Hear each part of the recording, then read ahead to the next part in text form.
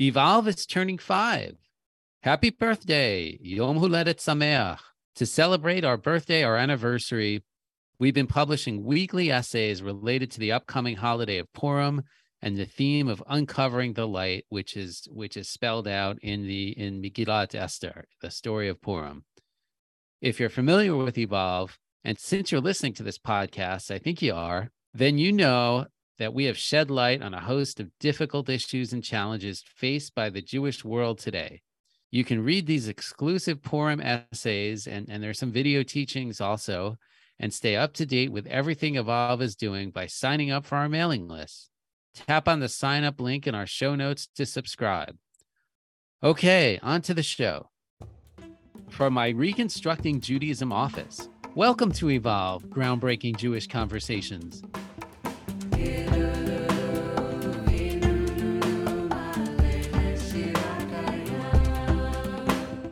You need to have two truths, one in each pocket. Progress is not inevitable in one pocket, and in the other pocket, progress is possible.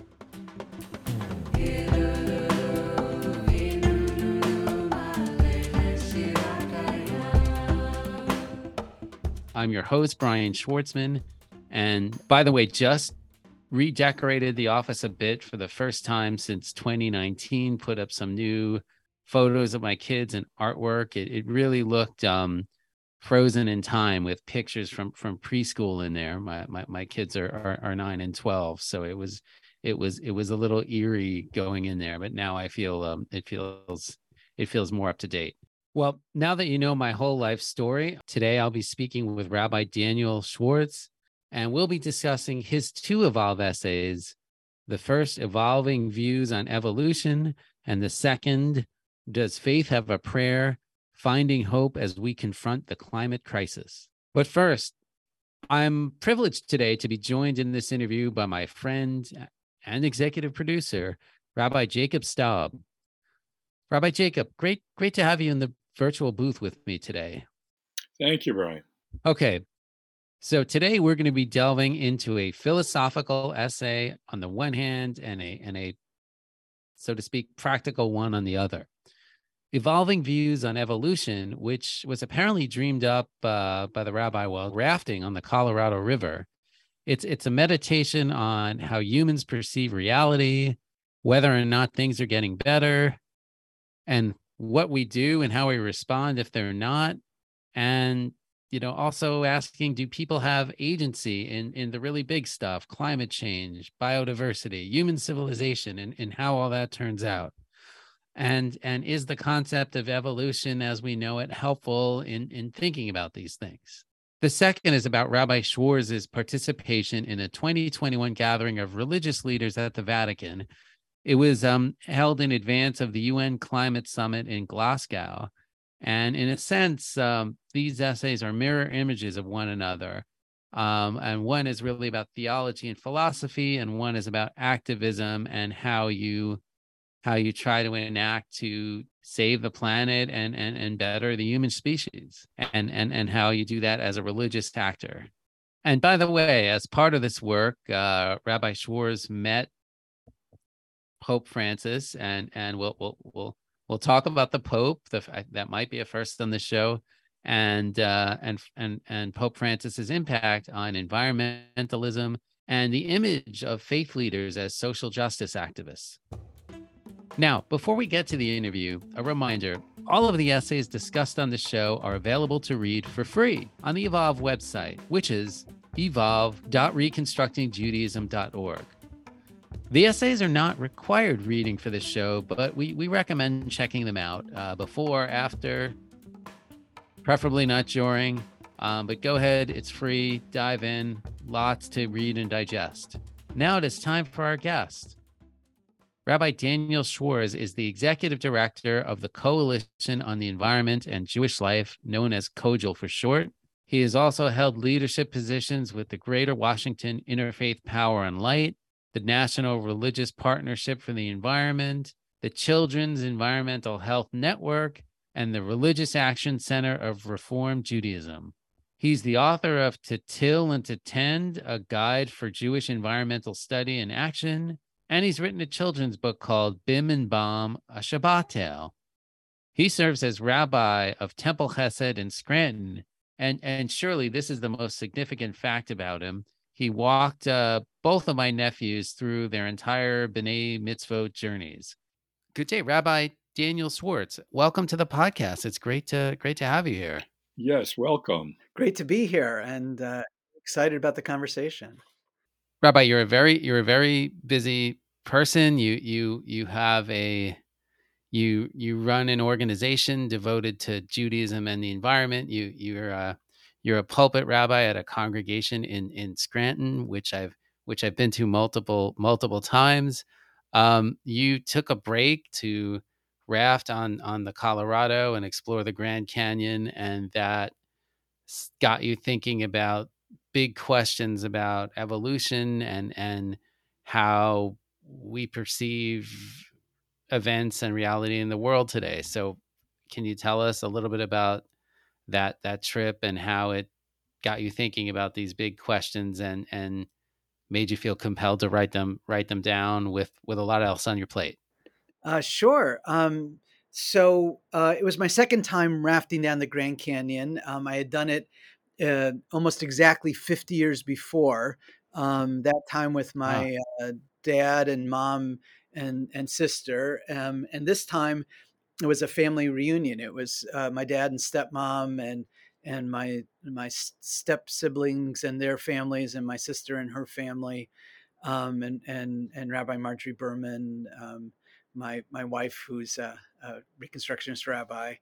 And the first time when I was a kid, really ignited for me a passion in Judaism and geology, exploring the natural world, but also thinking about it in terms of my faith. And so revisiting it 50 years later was a chance to revisit my past, even as I was revisiting the Earth's past. And it just made me think, given what I've learned in the interim and different conversations I've had through the years about people, about science and faith and evolution in particular, about how we're afraid of some of the facts of the natural world, which is not a good thing to do given that they're real, A, but also B, that there's no need to. That if you understand it with the right perspective, that they're beautiful and not scary. And particularly this idea that we hear in different places, but especially from folks in the faith world, that evolution must have some purpose, that we're evolving towards something, um, and that if there isn't this goal, then there's not meaning in life. And for me, the unfolding of history, with all of its, whether we're talking about the Earth's history or human history, with all of its uncertainties and all of its possible pathways, is just deeply exciting. And it also gives me much more of a sense of agency in the world, believing and understanding that things could have been different, that there's not this inevitable plan that we're cycling our way towards, but that we could make not just mistakes, but also good choices, and that those choices make a difference in the future.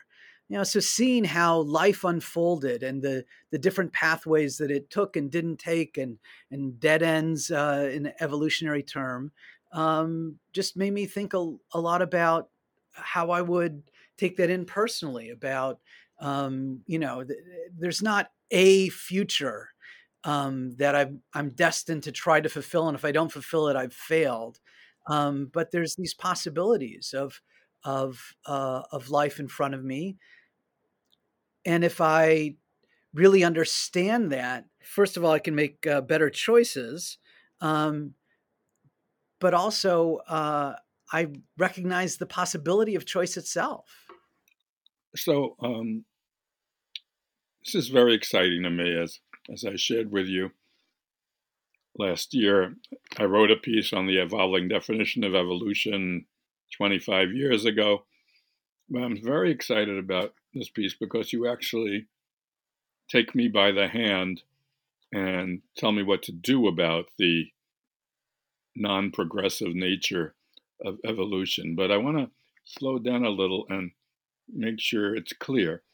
When Sure. particularly Reconstructionists say Judaism is an evolving religious civilization, we mostly all think that that means that our Judaism is superior, more evolved than medieval or rabbinic or biblical Judaism. And I think I personally have less trouble thinking about the fact that the human species might never have evolved if some asteroid had wiped us out at a given time, than less trouble with that than with the idea that gender equality is superior to non-gender equality, or what we could, any one of our deeply held values.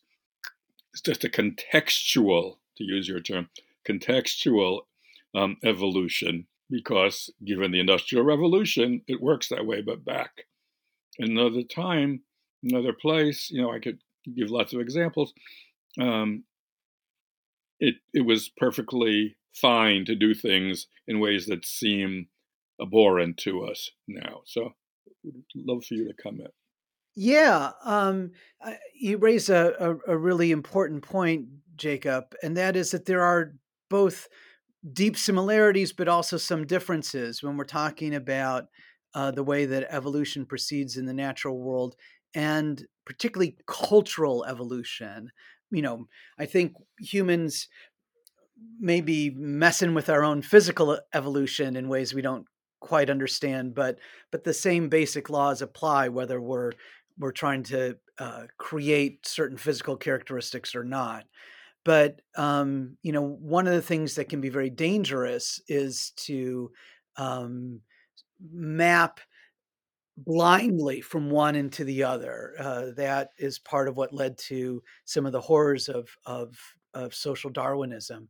When we talk about cultural evolution, we're looking at not the the way that physical evolution is graded, so to speak, is survival, and survival is always contextual.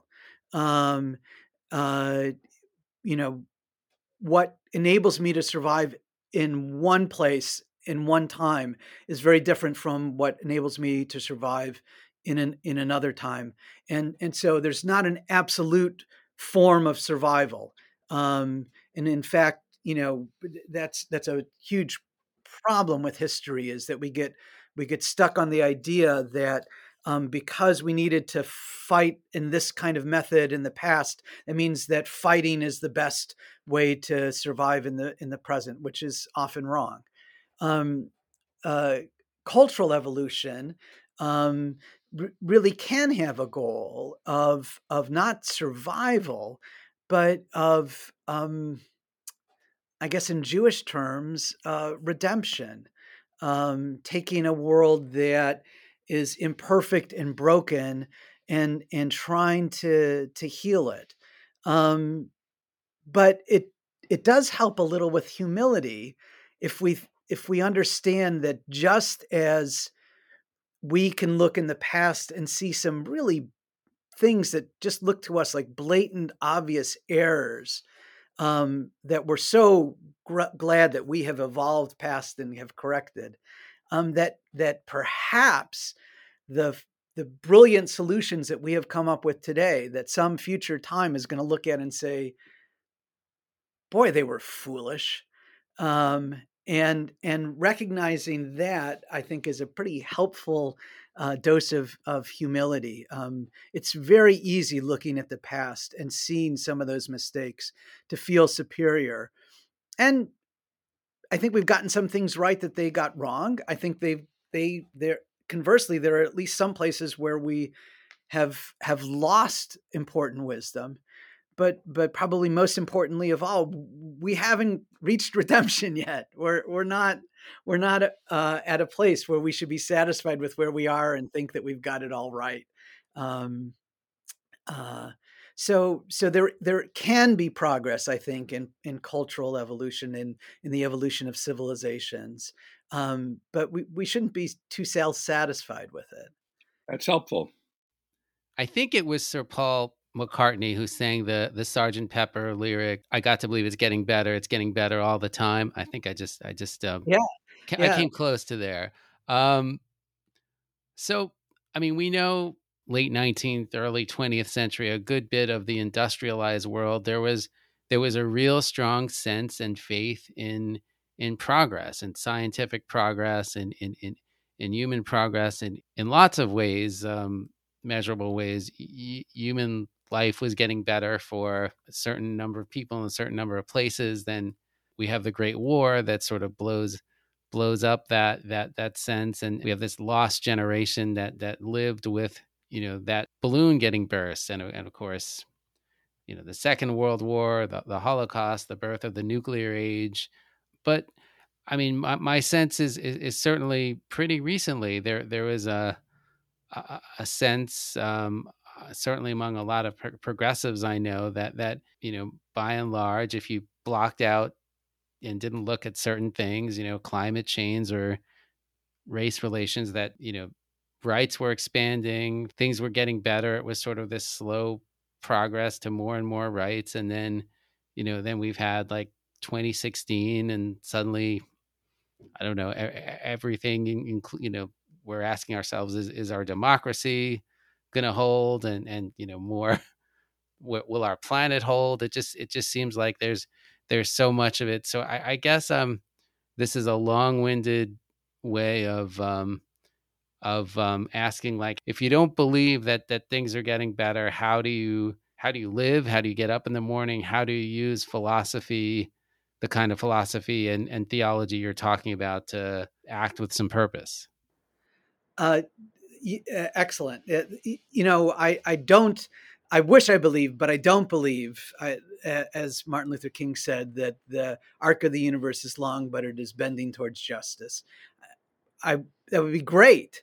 I think the arc of the universe bends this way and then bends that way, and so I guess my advice is a little bit like Rebbe Bunam, that you need to have two truths, one in each pocket. And he talked about the idea of, in one pocket, dust and ashes, I'm dust and ashes, in the other pocket, the world was created for my sake.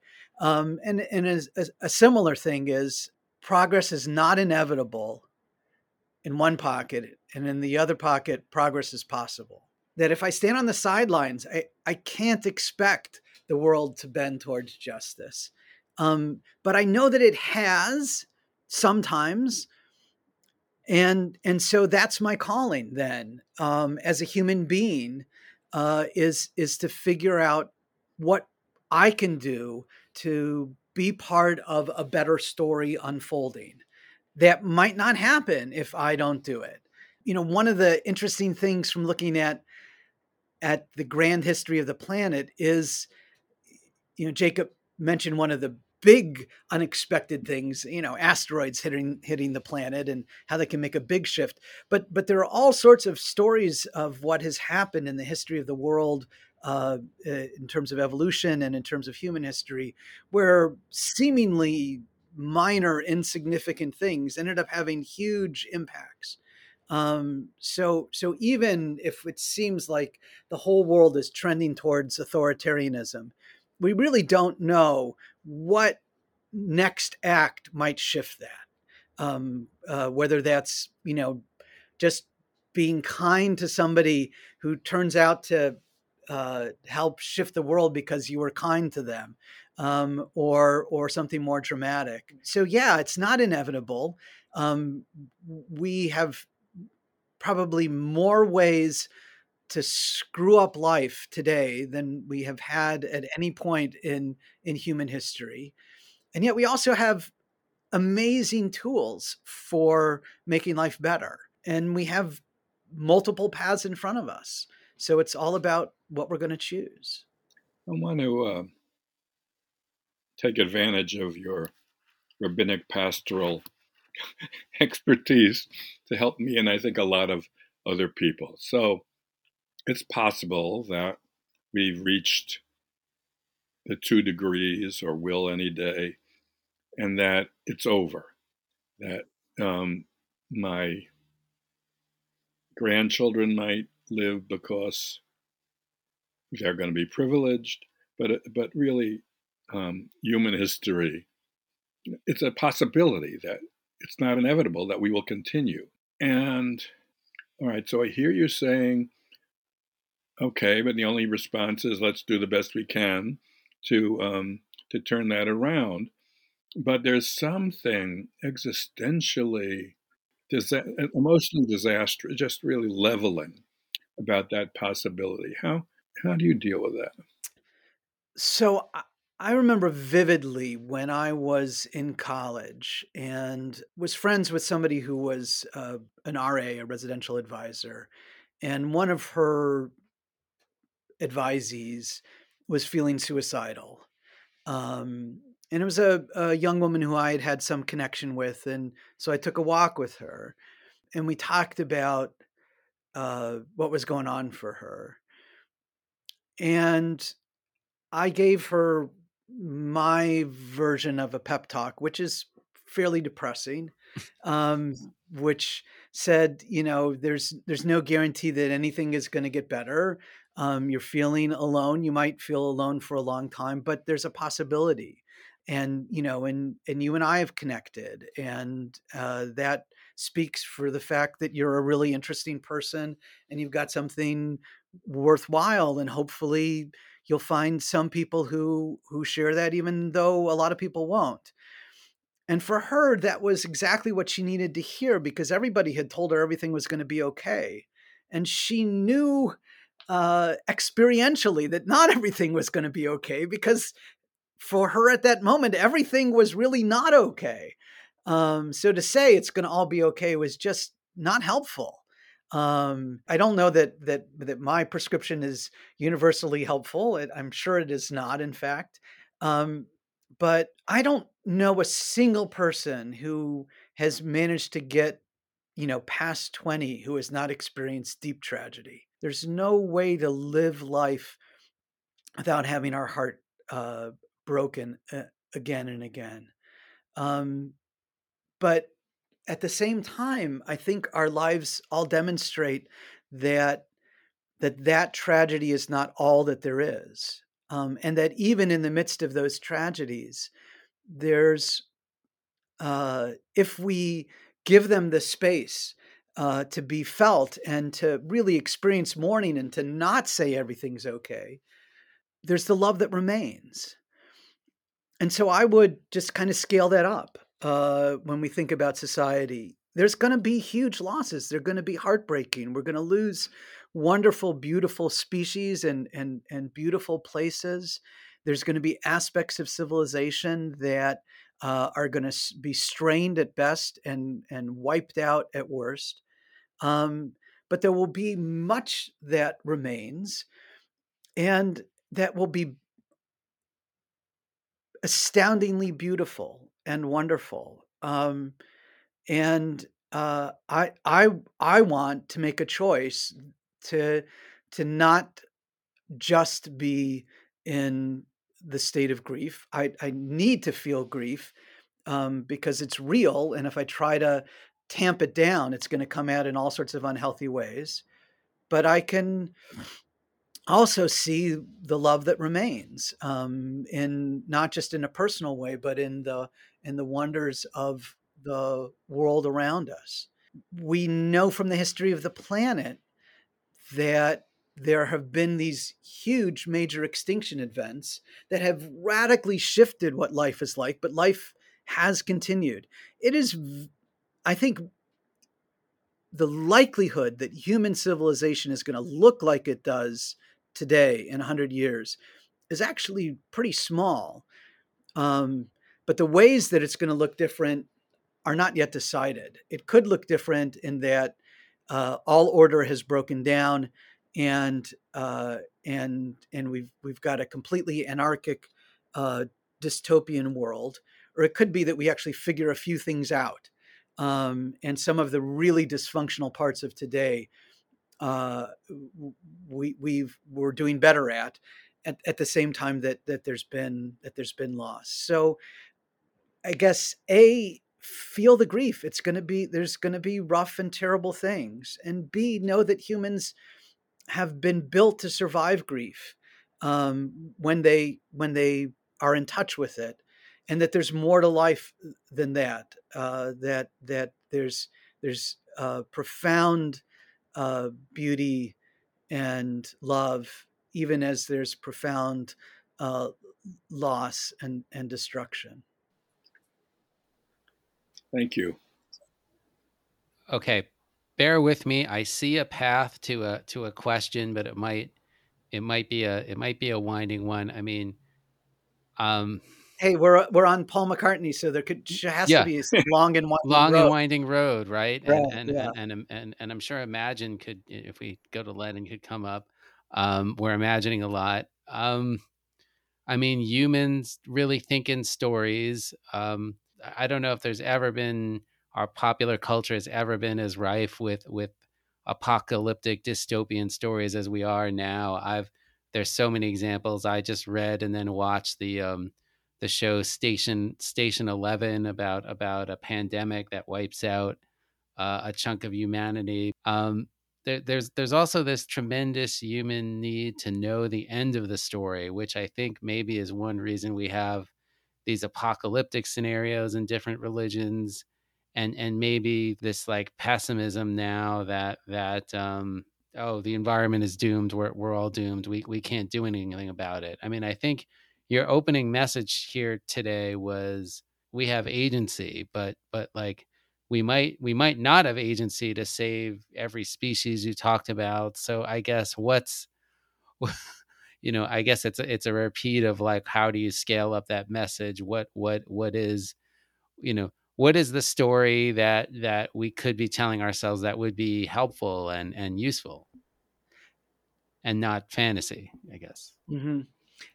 I'm working on, and that probably could be put in quotes, a sci-fi novel that had I set aside for a number of years, and I'm now dabbling in it again, where there no humans appear in it. Part of it was just I was once at a gathering. This is the way my mind works, and this is perhaps illustrative of why I managed to be optimistic at the same time that I'm a Cubs fan. Didn't they win eventually? They won the They World did Series. eventually, 106 years. They won, right? That's part of the story, right? And it may be another 100 years before they win again, but they will. They will. But this particular species, their holy book, has just a front cover. It doesn't have a back cover, because what's central to their story is that the story's not done, and that the ending hasn't been written. And the great thing about the Torah cycle in Judaism is that even though it's a set 5 books, we read it as if it's doesn't have an ending, as if each time we look at it, it's different, and we learn something new, and we can tell new stories even though they're linked to this particular foundation of stories. The evolutionary thinkers, not Darwin, because he saw much more clearly, but the folks who followed in his footprints, who became much more orthodox Darwinians than Darwin was, really did think that there was progress unfolding. And we have social thinkers, particularly, again, as you said, Brian, at the end of the 1800s and beginning of the 1900s, who see progress is inevitable, and they know they see the stories ending. And the people who think that humanity either has no chance or shouldn't have a chance, or that dystopia is inevitable, also think they know the end of the story. And I think they're both wrong. I don't think we know the end of the story. I think it's going to be a story with a lot of tragedy. I do believe that. but how much tragedy and the mixture of tragedy and triumph is not written in stone or in the cosmos, um, and it will make a difference. It's a trite parable, but there is truth to it. Of this guy walking down the beach, and where a bunch of uh, sea stars have been washed up, and he's throwing them into the water, and somebody comes up to him and says, "There's no way that you can save all these. They're it's just part of life. They die." And he says, "Well, it made a difference to that sea star, and it made a difference to that sea star," as he throws them back. Um, what we do will make a difference to each other, um, and that's both a short-term thing and a huge cosmological thing. So uh, yeah, it's not going to be all happiness, but I think part of the reason that we tell dystopian stories, I believe, is is that the authors want there to be a different ending than the one that they've written. And maybe if they depict that society and we rebel against it, that we'll do something better. I think that's the same impulse that you get for utopian stories of wanting to envision a better world. And we learn both ways. Some of the most valuable things I've learned about having a good relationship is from people who had terrible relationships, and learning, yeah, I'm not going to do that. As well as learning from people who have great relationships. And I think we can apply that to the world as well. Our imagination allows us to see some terrible futures and some wonderful futures, and we should learn from both of those. So I just want to observe that I'm just loving listening to what you're saying. What I'm hearing is this is a theological path for anyone who doesn't believe in supernatural purpose and divine direction, and who, for someone who doesn't want to buy into the notion that things have inherent purpose, right? That even though they don't, it's okay. We can still have a loving world worth saving. Yes, I deeply believe that, and I personally am glad that it's that way, um, both because of the agency it gives me, but also because, frankly, if there was a right path, odds are that I wouldn't find it. And then I would just feel terrible about, oh man, I just screwed up because here's this, I got 73% on this exam of life, and I would, if I got, just knowing from my days as a student, if I got a 95, I'd be just upset about the 5% that I got wrong. How could I have done that?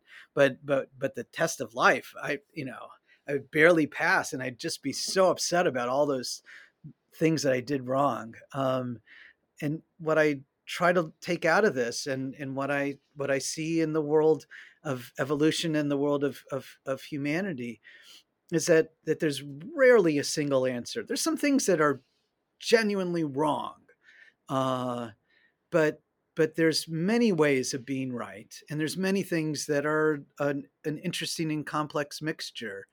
And so it's not just that I either pass or fail. It's that I try to find a path that creates meaning for me, and that honors people in life around me. And there's a lot of different ways to do that. And my hope of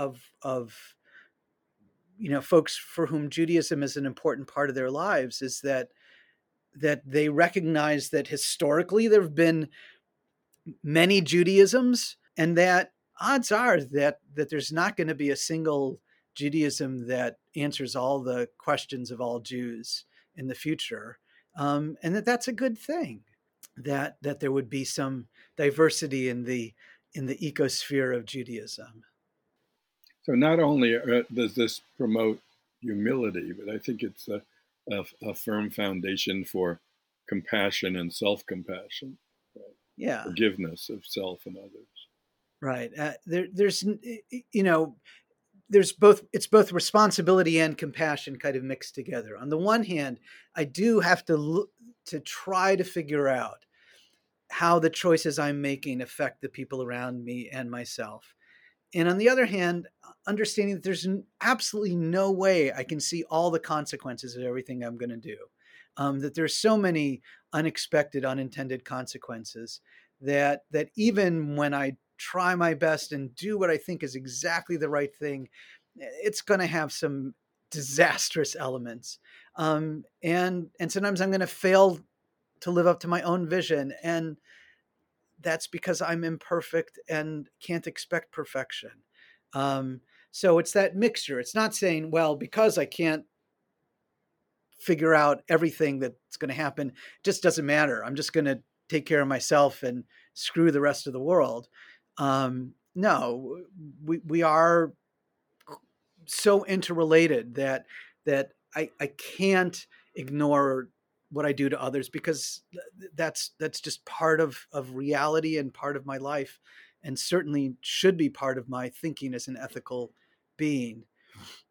But just understanding that there's not a right answer, that we don't have the perfect knowledge as we make choices, and so we strive, but we are compassionate, and finding that balance, of, as you said, humility and compassion, I think is really key to being able to keep going in the world. If you're enjoying this episode, please take a moment to give us a 5-star rating or leave a review in Apple Podcasts. These really help other people find the show and get tuned into it. We'd like to get to 100 5-star ratings, and we're nearly halfway there. Please help us out if you have a moment. We really appreciate it. Okay, now back to our conversation with Rabbi Daniel Schwartz. So you also very much have an activist side. You've been an activist for decades, trying to show agency in the human story, in the ecological story.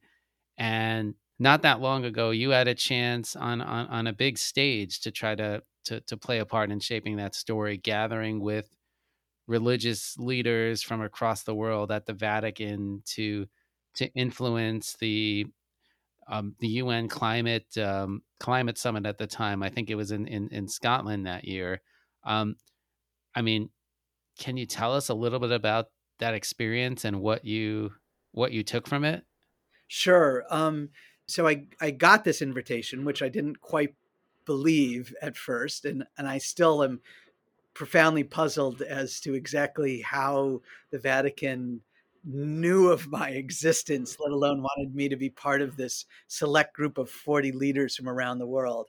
But I approached the bishop of the Diocese of Scranton, not having any sense of sort of how the Vatican works, for his input. And he's Bishop Bambera is a profoundly compassionate, um, lovely person who grew up in the Jewish neighborhood of Scranton, and whose mom, uh, you know, cooked rogalach and learned how to make chicken soup and all sorts of things.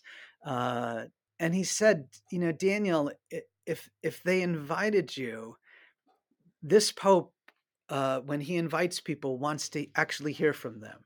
And if he hadn't said that, I think I would have, at least for a period of time, have felt just intimidated to have spoken up and tried to impact the way that this meeting went on. But I really took his words to heart, and as a lesson for me in this moment, and as a bigger lesson. And so yeah, it turned out that there were all these folks who were in charge of much larger religious organizations. The Pope, for example, the Archbishop of Canterbury, the General Secretary of the Muslim World League. but I knew as much about the subject that we were talking about as any of them, and in many cases more, because this was one of the little corners of the world that I specialized in. And so to really see that I had something to contribute to this discussion was a real important part of what unfolded, and I really felt that part of what I could do is push them farther to be more prophetic, to be more courageous, um, and also to speak specifically about ways that the world operates with criteria other than justice, and that we needed to lift up justice, and that justice here was both results oriented but also process oriented. How do we um, there's this tendency even among religious leaders who believe that they're called to be prophetic, to speak for others on behalf of others, as opposed to speaking up so that other voices can speak up for themselves. Part of the problem with having a bunch of white men having discussions, and part of what was trying to be changed in this meeting in terms of diversity, to recognize what voices weren't there. And so I pushed, and it made a difference. Folks were willing to go at least a little further because of some of the pushing that I did, and that some of the other more activist, not quite so senior leaders at this meeting said. And we wrote, I think, uh, both a statement with some vision and some demands and some beauty behind it, about um, the possibility of what a faith vision of from all these different faith traditions could offer the world as it was considering what to do about climate, which included hope, included this message of not blocking out the terrible things that are going to happen, not denying them, but nonetheless having a sense of hope and possibility, but working out of love, love for other human beings, love for all of life on the planet, working out of a sense of the innate value. They are not an economic utilitarian value, but an inherent value, and how, in just the way that the world has unfolded since human history began, that so often the powerful benefit from certain situations, and other people who are less powerful pay the cost, and how those dynamics are writ large in climate change. So together we came up with this document that I helped shape many parts of, that we sent to what's called COP26, Conference of Parties 26, which was that particular climate conference in Glasgow in October 2021. And it served as kind of the mezuzah to the meeting, in both a physical and, I hope, symbolic, spiritual way. And that the meeting took place in two major rooms, and our document was on the wall in between one room and the other. And it was read to people, and I think they heard some of its calls, uh, particularly and again, this has always been an important lesson for me as an activist. That sometimes the immediate impact of what you do seems to be zero, but that you've planted some seeds that actually bear fruit. That last year's discussion, which took place in Egypt, really focused on some of the key points that we talked about, which is that in addition to solving this problem, as we start to address the things that we haven't solved of climate change, which are going to be enormous, nations with more resources need to be helping out nations with fewer resources, both as they shift their economies, but also to deal with the disasters that, frankly, can be laid at our doorstep because of the our own use of fossil fuels. Um, and the language of justice and the language of inclusion that we called for really started to be there in a more noticeable way in the discussions this past October and November in Egypt. Again, it's far from a foregone conclusion that they're actually going to follow through on the promises that they made, but I feel like we may have been one of the things shifting direction of understanding this not just as a global problem to be solved, but as something that is affecting different people radically differently, including radical injustices about who's caused the problem and who's suffering, and that we can't try to globally solve the problem without dealing with some of those injustices. And, referring back to our idea of multiple answers, one of the things that used to obsess me as a younger activist was, am I most effectively using my activist energy? And eventually I realized I have no idea. Um, and I'm gonna be wrong at least as often as I'm right. But if I'm doing something I believe in a method that I believe in, that's probably as good as I can do, and that it will make some difference. I should always try to learn what's more effective and what's less effective, but in the end, I'm going to be choosing to interact with the world in ways that I can do, which may not be the thing the world most needs, but it's what I can do. And hopefully there's somebody else who's doing it too. And maybe I can help inspire them and they can do it their way, just like I do it my way. But it really did, the bishop's message that I should trust that I have something important to say was the precursor to all of it. If I hadn't believed that, I wouldn't have made a difference there. And I think the document wouldn't have been as good, and it would have had less chance of making a difference in the discussion. And I hope, folks listening to this see that not as Pollyanna-ish, but very real, that there is something that they know because of their lived experience that other people don't know. And they have something to offer if they get involved.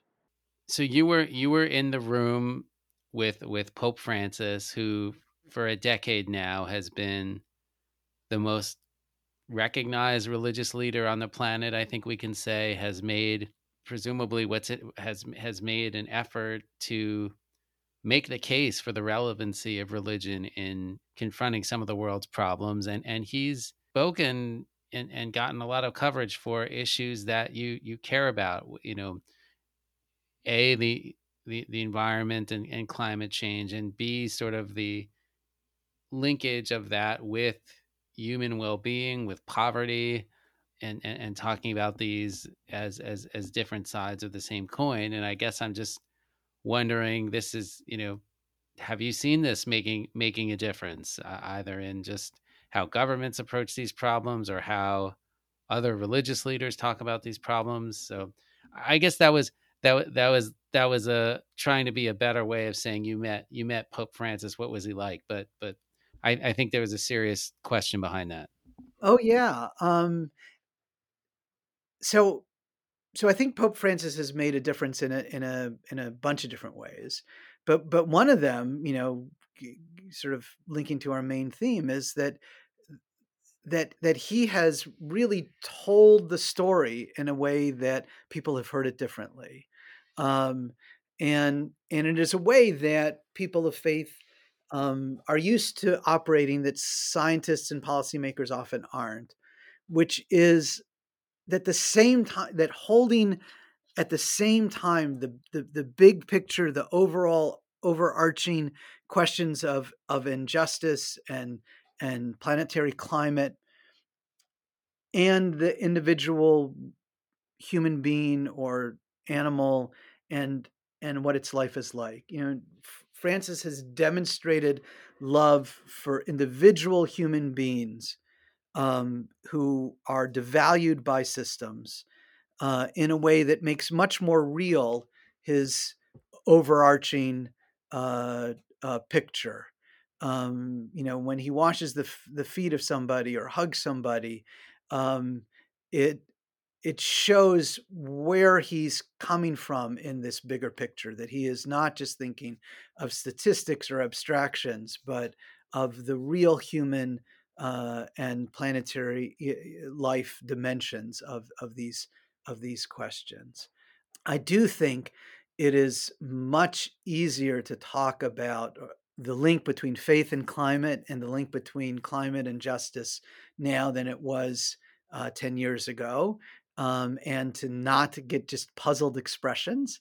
And Francis is a huge part of that. When I first started working on faith and the environment issues many years ago now, my mom of blessed memory would tell her colleagues what I was doing, and she said, "Oh, my son works on Judaism and the environment," and they would all go, "What? Huh? What's that? I don't understand. What's the connection?" And there's much less of that now, and I do think that Francis's work is part of that, and because of that, then we have this way, this added voice that does, I think, really add something to the equation. And here's where he succeeded less, but somewhat: new populations of people getting involved. I do think that there are many more people addressing environmental justice and climate conditions out of their faith than there were before Francis's work on this. Um, but I think there's still a lot of resistance and a lot of folks uh, who somehow have this idea that religion is about what happens in your house of worship in a particular ritual way, and anything else is not really the core of religion. Where both Pope Francis and I would feel very differently about that. But he really, is a limited experience. But in my limited experience with him, I really got the sense of that integration of how he actually dealt with individual human beings and his grand ethos. Um, I've met people with uh, uh, beautiful grand uh, philosophies who are just mean to the people around them. And I've met people who are really loving, but don't see the big picture and don't understand that there's got to be more than, a soup kitchen, but there's got to be societal transformation. And Francis was one of those rare individuals who just seemed to exemplify um, uh, direct love and a grand vision, really pulled together. And he's not a perfect person, and he's also dealing with an imperfect institution that he's trying to shift after thousands of years and millions upon millions of people. But it's really the example of his life, is is is is profoundly inspiring. Is there a way you would like folks to either think about evolution differently, or the relationship between science and religion differently? Like, what, I guess, come back to that, how do we tie these strands together? Well, given our diving into song lyrics, to Great. to misquote in this case, Blue Oyster Cult. I think religious people should don't fear the scientist, and science people don't fear the faith person. There's a lot Nice. of a lot of bad stereotypes and a lot of shallow understanding there. I think if you've got a religion that actually actively contradicts the facts and the process of the world, it, it's not a good thing. It really is not sustainable. And if you try to analyze the problems of the world from just the viewpoint of science, and you don't bring in the wisdom and tradition and ethics of faith, you've missed a huge dimension of the way that we actually live our lives. And these things don't have to be in conflict. And when science challenges us past easy answers about, oh, it's all going to be okay, I think that's great. It makes us dive deeper and seek harder and grow more. And when faith says to us, it may not be logical to have hope right now, but it's essential. I think that's also really important, and it's going to become more important as things are going to get worse before they get better. And so having some touchstone that enables you to bring hope and commitment and belief in possibilities to the work is essential. Hopelessness justifies itself. Because once you feel things are hopeless, then you sit on the side, and then they really are. And that happens in so many different ways. If we believe in ourselves and we believe in our agency, sometimes we're going to be wrong, but we're not going to always be wrong. And that's the reason to keep going. Thanks so much, Daniel. This has been really wonderful. I really enjoyed it. I really appreciated it. And, Brian, I appreciated our pre-conversation and just the thing that you and I both agreed on, that this discussion could be very much residing in the head, and we needed to try to uncover the ways that it resides in the heart as well. And having that conversation helped me really think about ways to focus on that. Thank you. You gave us a lot to think about, but also to feel. So it was a pleasure having you. Oh, thanks for the opportunity. So, what'd you think of today's episode? We want to hear from you. Evolve is about meaningful conversations, and you're a part of that. Send me your questions, comments, feedback. You can reach me at bschwartzman, SCHWARTZMAN, at reconstructingjudaism.org. We will be back very soon with an all-new episode. Evolve, Groundbreaking Jewish Conversations is executive produced by Rabbi Jacob Staub and edited by Sam Wachs. Our theme song, Ilufinu, is by Rabbi Miriam Margols. This show is a production of Reconstructing Judaism. I'm your host, Brian Schwartzman, today joined by Rabbi Jacob Staub. We will see you next time.